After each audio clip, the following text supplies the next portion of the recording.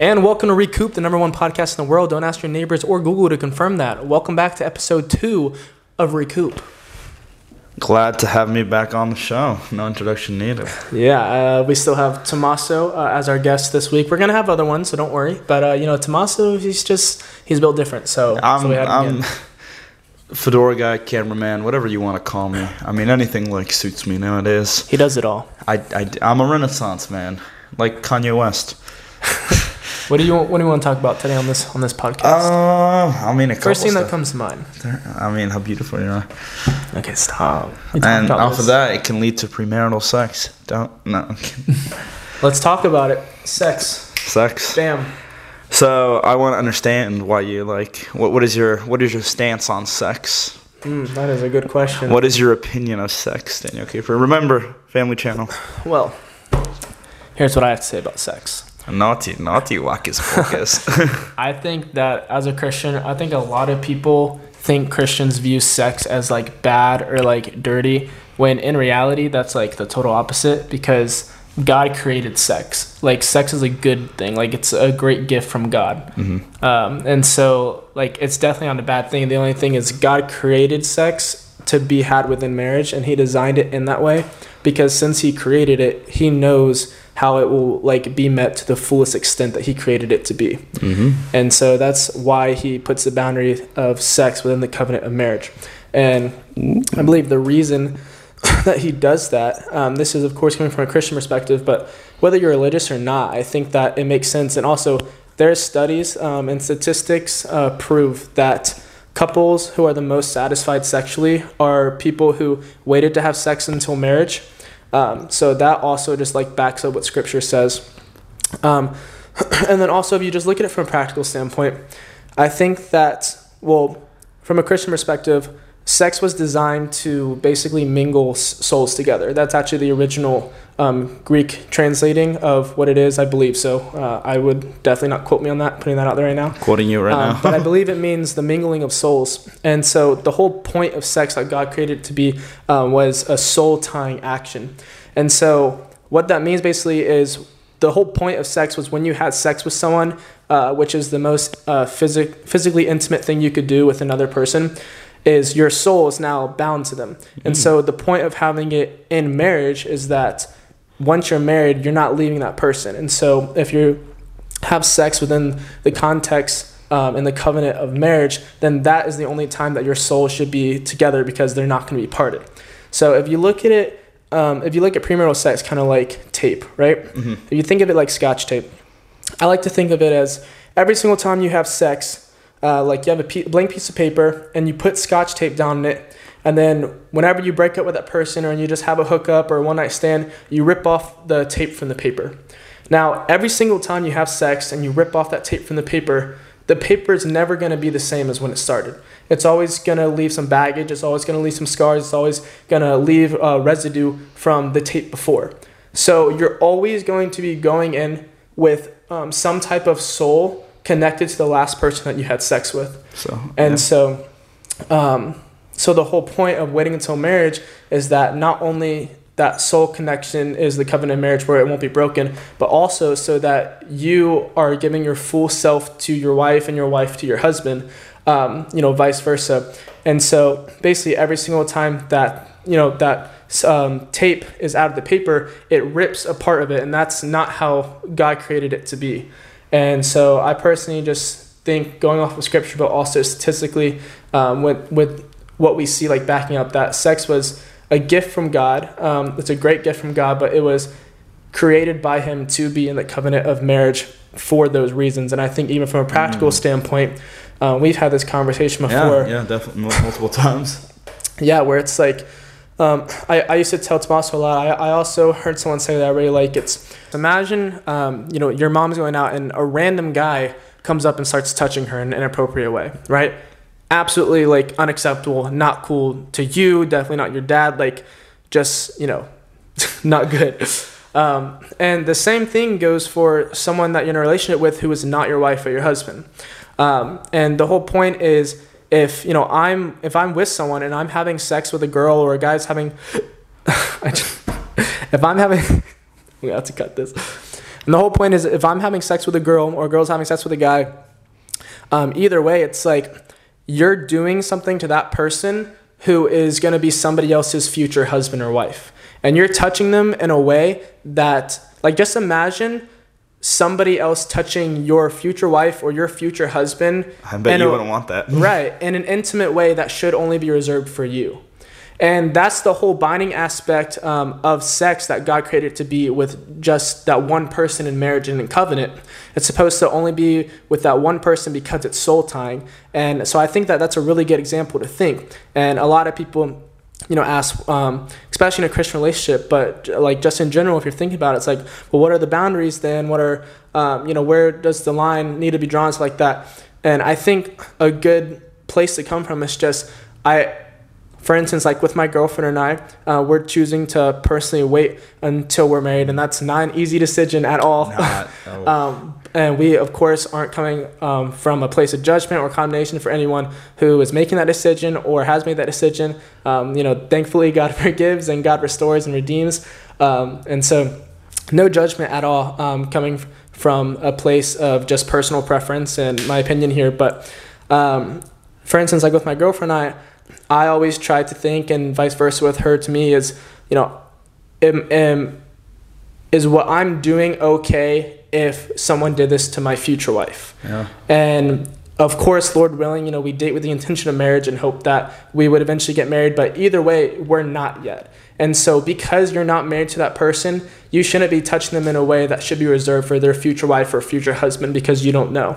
And so I think that intimacy should only be reserved for that one person. And so next time, you're faced with that decision or that temptation, I think that's a good thing to have in the back of your mind. So yeah, no, so summarizing your point, I feel like Daniel's saying, so sex was created by God as a binding agent between two souls, and I think there's nothing prettier than that. Just the fact that we can be like jointed in His love and Him demonstrating His love to us is a gift that shouldn't be abused. Like, there's lots of gifts given to us of natural purpose that have been distorted. And again, not coming from a place of judgment. Any take we have, anything we say on here is our personal beliefs, but it's our own. It can be yours, but we're not forcing it upon anyone. There's no judgment. We're just here to say our beliefs and talk what we want about. So I see it as like, yeah, honestly, if I was going up to my wife the night of my wedding and I have to have on my mind all these other guys, I personally wouldn't, and I've gotten controversy for this, I wouldn't date someone who's like been with a lot of people, and it's just uncomfortable. Like I had a crush on a girl once, and then I heard and like, don't be thinking, like, people who know me, don't be thinking, because you probably would. And then I heard like she did stuff like with this other like guy, and after that, just crush was immediately gone. I couldn't imagine. It's like, now I can't just, and it's like, no problem if you've done that. Personally, coming out of personal testimony, I've done stuff in the past before I reformed myself as a Christian and carried my own cross. So there's always, like, as Daniel said, there's always chance of forgiveness. So I don't judge, because I'm thankful people didn't judge me, and I'm glad I am the place I am now. Right. Yeah, and I was just gonna say, going off that also, that's our view of sex, and definitely how I think God created it to be literally a gift. And I think that a lot of times, even in the church, it gets distorted a lot as oh, you're a Christian, so you hate sex, or sex is really bad. It's like, no, let me tell you, God is good because He gave us sex. We love sex. We love it so much that we decide to put it away for a different time. But it's like I also like to think of it like, imagine a fire, right? And it's like a fire that is so beautiful and like burns so brightly. However, you have to contain it, because it's so powerful that if you don't contain this fire, then it's going to be so damaging if it explodes. And that's exactly how sex is like. It's so powerful. God created this powerful soul binding gift for us.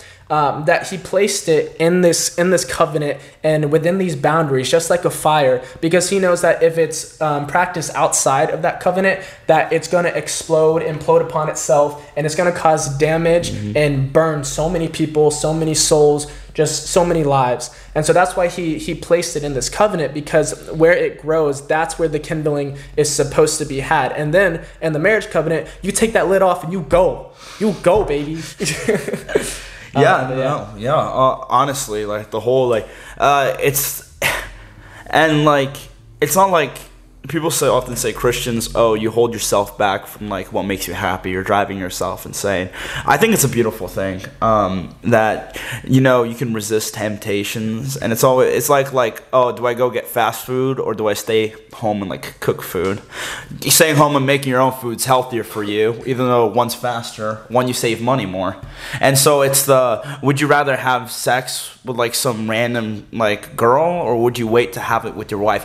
One obviously takes more, but saves you so much more in the long run. At the end of your life, like, do you want to live in regret?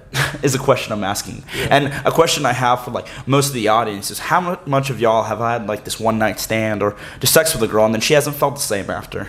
She's maybe been, or girls and men too. Like, how many of y'all's partners after a one night stand have been like, okay, I'm gone, goodbye, and you still want them in your life? And that is, I do not wish that feeling upon anyone, because that's a painful feeling, a love that is not returned. It is definitely a feeling you won't find in Christianity. With the love of the Father, especially, I guarantee you, like, after you feel it, you might find that in this earth, but trust me, beyond this earth, there is love. And oh my God, if I get to my own testimony, we get to our own testimonies of how we have felt that love. I mean, yeah, it is. God's love is way greater than anything on this earth. And don't make stupid decision you make when you're young define who you are in another life, because this life is only so much of what we have. You just got to be smart. You got to have awareness. Some mistakes of what you do in college, like not to bring it, like Justin Trudeau went blackface to a Halloween party.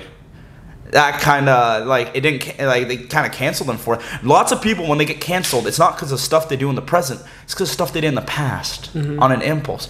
You got to surround yourself with good people. You got to surround yourself with good friends. You got to find those people who want to see you winning. I said that in the last podcast. That applies now. Like, if you need better friends, if your friends are forcing you to do stuff you're not comfortable with, drink, smoke, no judgment if you do. But if you're uncomfortable with it, like, get yourself some Christian friends, honestly. Yeah. It's honestly great. And no, that's really good stuff. We'll probably come back to, well, I don't know if there was anything else that I had on the sex topic. I think the only other thing I was going to say before I transition into what you were saying was, a lot of people also give the argument of, oh, you got to test drive the car before you buy it. And I think it's a pretty obvious rebuttal to that is, I hate to break it to you, but women are not cars. They're not objects, yeah. And so, I mean, if you're viewing your girlfriend or your wife, whoever, as a car, then you've already lost the battle. And the whole other point is I don't need to test drive a Ferrari. You know what I mean? And that's the whole point, like how God created sex to be in marriage, is I don't need to test drive a Ferrari because I already trust the manufacturer. And it's the same thing of, I already trust the creator, like the one who designed sex. He obviously knows how it's supposed to be had and the best fulfillment and the best way it's supposed to be practiced. And that's why he has certain boundaries and certain covenants on it. And so for that, I would say, it's not like, oh, you're missing out, or, how do you know if you're going to be good at sex, or how do you know, if they're going to be good, if you're going to be satisfied? It's like, no, like I trust the creator. I know we're going to be able to give all of ourselves within marriage and serve one another, like just me, just my wife, no one else, no baggage. And I trust the manufacturer. Like I'm not trying to test drive a Porsche or Prius. I'm going there to get my Ferrari without looking back. And once I close that deal, that's it. And it's also orange to apples. You know, don't compare an act of intimacy, of soul binding, to the first car you buy. I think that's also a simple rebuttal. But hey, I couldn't have said it better. If you're viewing your wife as an object, And if like, for example, like, sex is only a part, like, is only a part of it. It's not all of it. Like, if you marry for sex, like, I get sex is great. If you marry for sex, ding ding, there's a red flag. You're like, do you know people who do that? Those are the people that society look down upon, like those like very old guys marrying very young women. Yeah. And they're very unhappy with their life. You know why? Because they got divorced. They must have been very unhappy with their marriage to get a divorce. And strain that puts their children through, it's an unhappy life. It looks good. It's like, oh my God, this guy's a baller. He's got like a wife that's like 40 years younger than him, and then you see his kids, and his kids are just torn about it. It's like, Dad, why would you do that? Sugar daddy alert. Exactly. Yeah. And you gotta, again, have more awareness. And sex is not the whole thing. Lots of people tend to worship sex. It's not even half of it. That's the whole thing. Yeah. It's like, it's such a amazing thing, and like within the covenant of marriage, how it's designed, like it's supposed to be not just to, of course, reproduce, but also for pleasure between you and your spouse as that soul tying agent. And that's why it's a gift from God. But also, sex is only a slither of the cake within your marriage. That's just a piece. The whole actual cake contains of fighting through battles together, having kids, raising a family, being able to be with your best friend for the rest of your life. You have to marry someone that you could be okay not having sex with, because they're gonna, once you get to an age where you can't, what are you left with? You're left with someone who hopefully you chose is your best friend that you want to do the rest of your life with and get through things together. And a lot of it like just comes down to that self-control. And it's, again, not coming from a place of judgment or condemnation whatsoever, but it's also to the point of, coming from men especially, and how like there's definitely a big stigma with, if you're not a guy unless you have sex. It's like, no, let me tell you, any guy can go out and have sex. Tommaso and I can literally go out tonight and have sex with a girl. And I would not do that, especially because I have a girlfriend, but also even if I didn't. But I'm just saying, I'm going to recess. But the point is, any guy can go out and have sex with someone, but it takes a real man to be able to actually have the self-control to respect not only himself, but another woman, to say, hey, look, I love you and I have these feelings and attractions for you, but I love you so much that I'm going to wait to make sure that your husband gets all of that in case, it's not me and you forever. And that takes a lot more self-control. And I think that is a lot more manly than saying, hey, let's go hook up. That there's no self-control in that. And I think it's a lot more, what's the word? Respectable to your girlfriend if you can say, hey, by the way, I respect you so much that I have enough self-control to wait. And that's showing, hey, if I have enough self-control to wait to have sex, then that goes to show when we get married, imagine what else I'll be able to have self-control with, and what else I'll be able to wait for and respect, and just be able to do. That's just a sliver of the cake to show, hey, I can do this for you, to also show you that I'm not marrying you just for this. And if, Lord willing, we do get married, I already showed you one of the things that I can, wait out on because of this, and vice versa, girl with the guy, because that's very important also.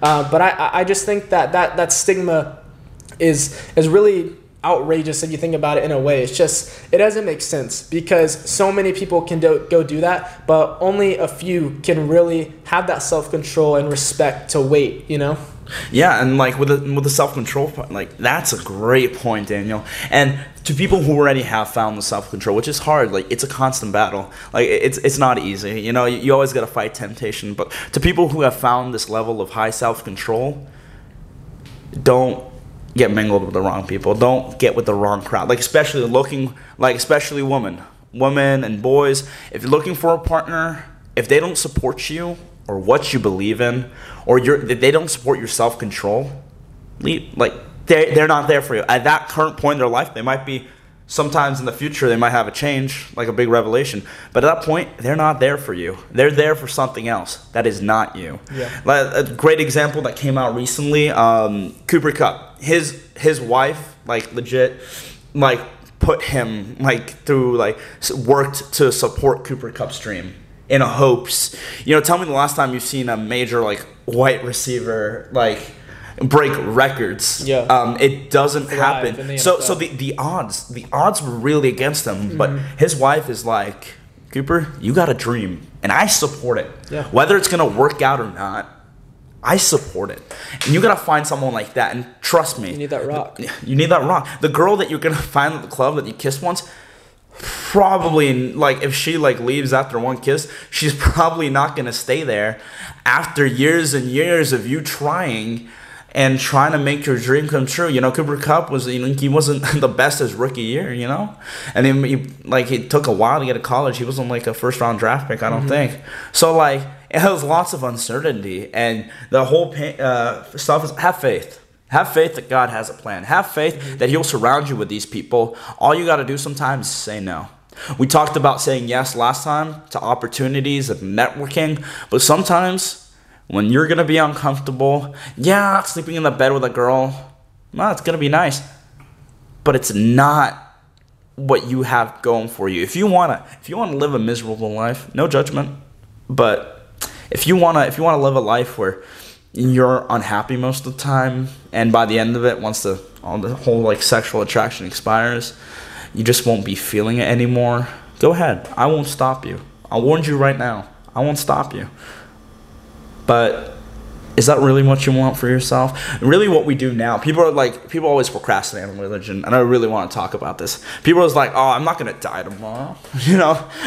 I got years to make the decision about what I want to do in the future. Guess what? What you do today defines you as a person. What you do tomorrow defines you as a person. And there will be a day where you can't define yourself anymore.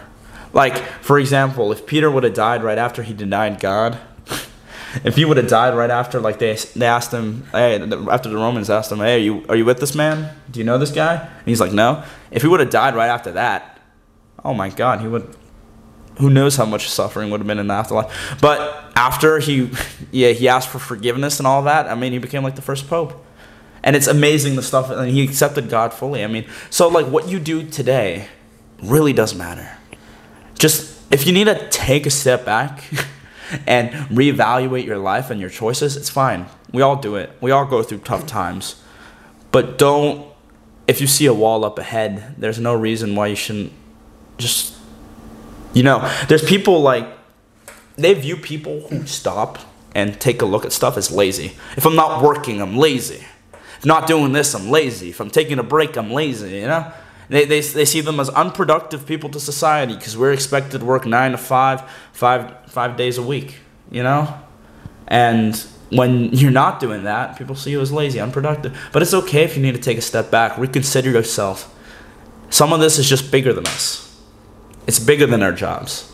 It's bigger than everything.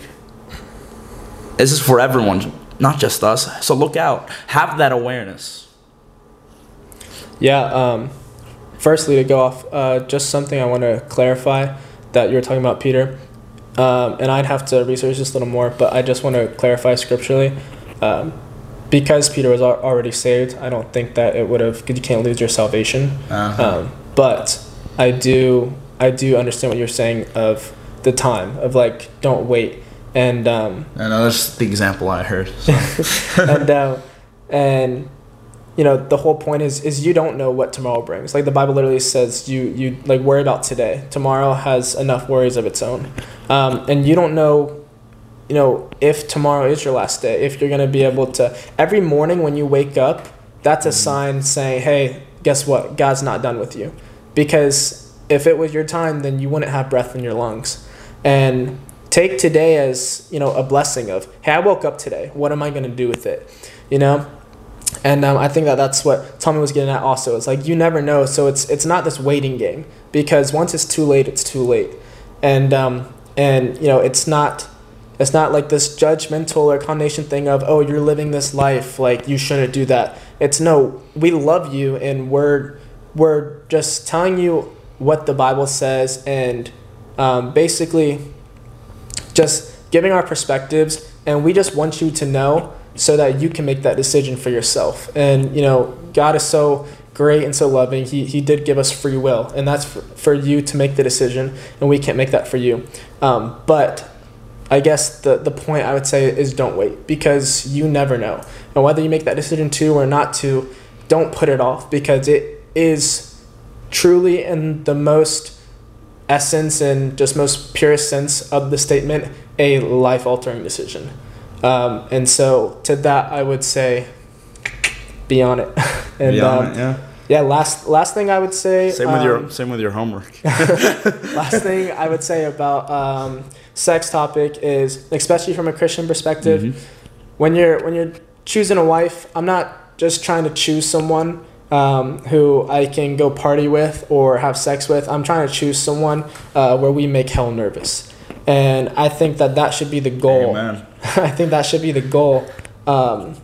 For who you're trying to choose in a spouse. And that, of course, is coming from a Christian perspective. But, even if you're not religious, I think you should still strive for that and be someone who is going to be that rock, like we were talking about earlier with Cooper Kupp, and be someone who will go through everything with you and be that world changer who will stand right by your side and support you in everything. And it's a very important decision because, hopefully that will be the person you're with, and it should be for the rest of your life. That's very important. And I kind of wanted to circle back to the point Tommy was talking about earlier about like your friend group and community. Oh yeah, and great point. Yeah, I think that one of the biggest things is, if you are on the rocks or you're struggling with something and your friend group or what you're doing is tempting you, it's so hard and it's a lot easier said than done. But bad company corrupts good character. And like, it's such a cliche and overused statement, but it's so true when people say, show me your friends and I'll show you your future. Who you surround yourself with is not only who you are, and but it's also who you're going to become. And who you surround yourself with is just so vital and so important with just your life and the direction you're going. And if the people around you aren't supporting you, aren't encouraging you, aren't making you a better person and pushing you towards your dreams, towards your goals, holding you accountable in a loving way, then even if it's hard, you need to cut them off.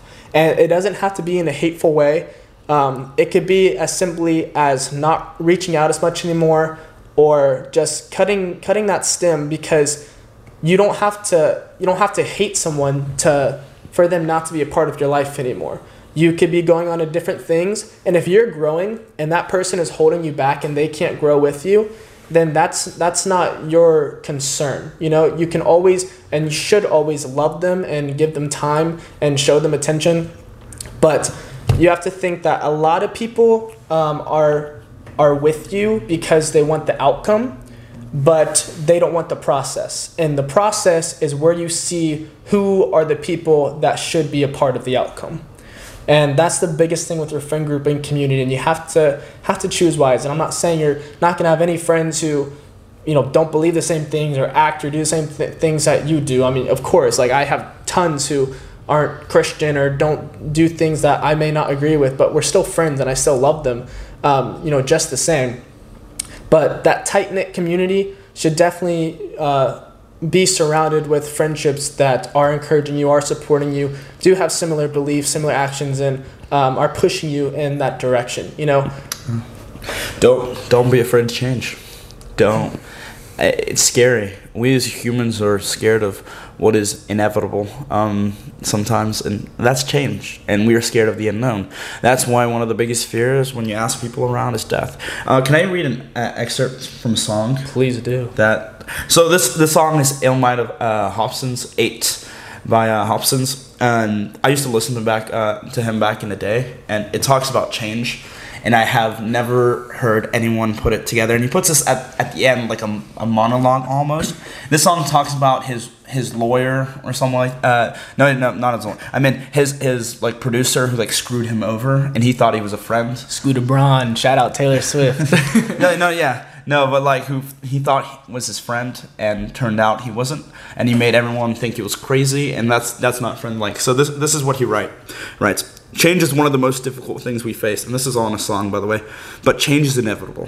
One of the reasons we don't like change is we get comfortable where we are. We get used to our friends, our jobs, the place we live, and even if it's not perfect, we accept it because it's familiar.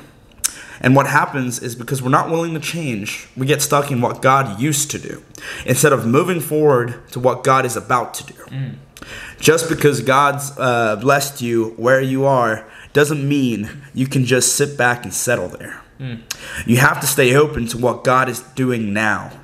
What worked 5 years ago may not work today. If you're going to be successful, you have to be willing to change. Every blessing is not supposed to be permanent. Every provision is not supposed to last forever. We should constantly evaluate our friendships. Who's speaking into your life? Who are you depending on? Make sure they're not dragging you down, limiting you from blossoming. Everyone is not supposed to be in your life forever. If you don't get rid of the wrong friends, you will never meet the right friends. And I never think that was beautiful. I have never think I have, and this is not many people know about the song, which honestly, fire song if you're into rap. Ill Mind of Hobson's by Hobson's. It's number 8. No free brand deals. No free brand deals. So, but like, he's a very like. Most people who are in the rap scene know about him. A very lyrical guy, and what he wrote there, you got to be willing to change. God has blessed you, and if you're willing to change, like times change, people change. Like there was a time where like me and Danny like wouldn't be sitting at the same table. Like we weren't like we're friends, but we weren't really as close as friends. But because we embraced that change and our schedules changed, and we embraced that our schedules bring us together, and we work together in a symbiotic kind of way, we became fruitful, and that's what you guys are watching right now. So, and I had to get away from like moving a lot. I moved a lot. And that's an understatement. I've had the wrong crowd. I've had the wrong friends. And I don't blame them. Some of them are dealing with some stuff we can't even imagine. Some of them had some fathers who never really treated them like how fathers are supposed to. And they took it out on other people. And it's not me calling out. It's just generalization of how many kids who bully are. So don't be hateful to those who hate against you, because there's a reason they're hateful. But embrace it. Like, embrace their hate. And you just because you want distance from them doesn't mean you hate them. Love them from afar. Don't let them hurt you. Meanwhile, you blossom. You show that you can be a productive person. Pray for them, but blossom. Surround yourself with good people, good influences.